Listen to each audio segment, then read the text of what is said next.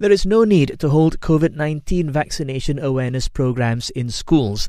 The Deputy Education Ministry says it's because the immunization program only involves those aged 18 and above.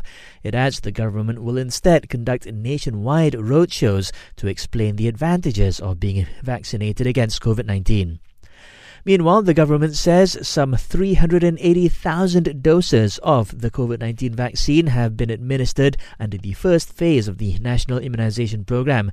The states that administered the most doses are Selangor, Perak and Sabah.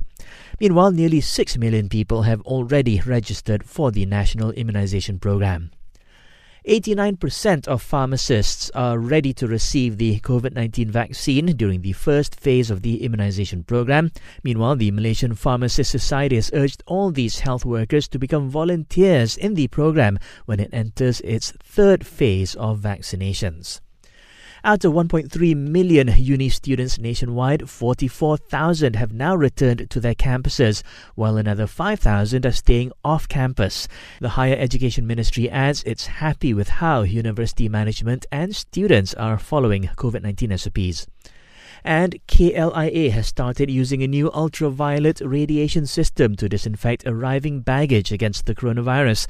Malaysia Airports Holdings says UV wavelengths have been proven to be effective in eliminating surface contaminants such as mold and bacteria.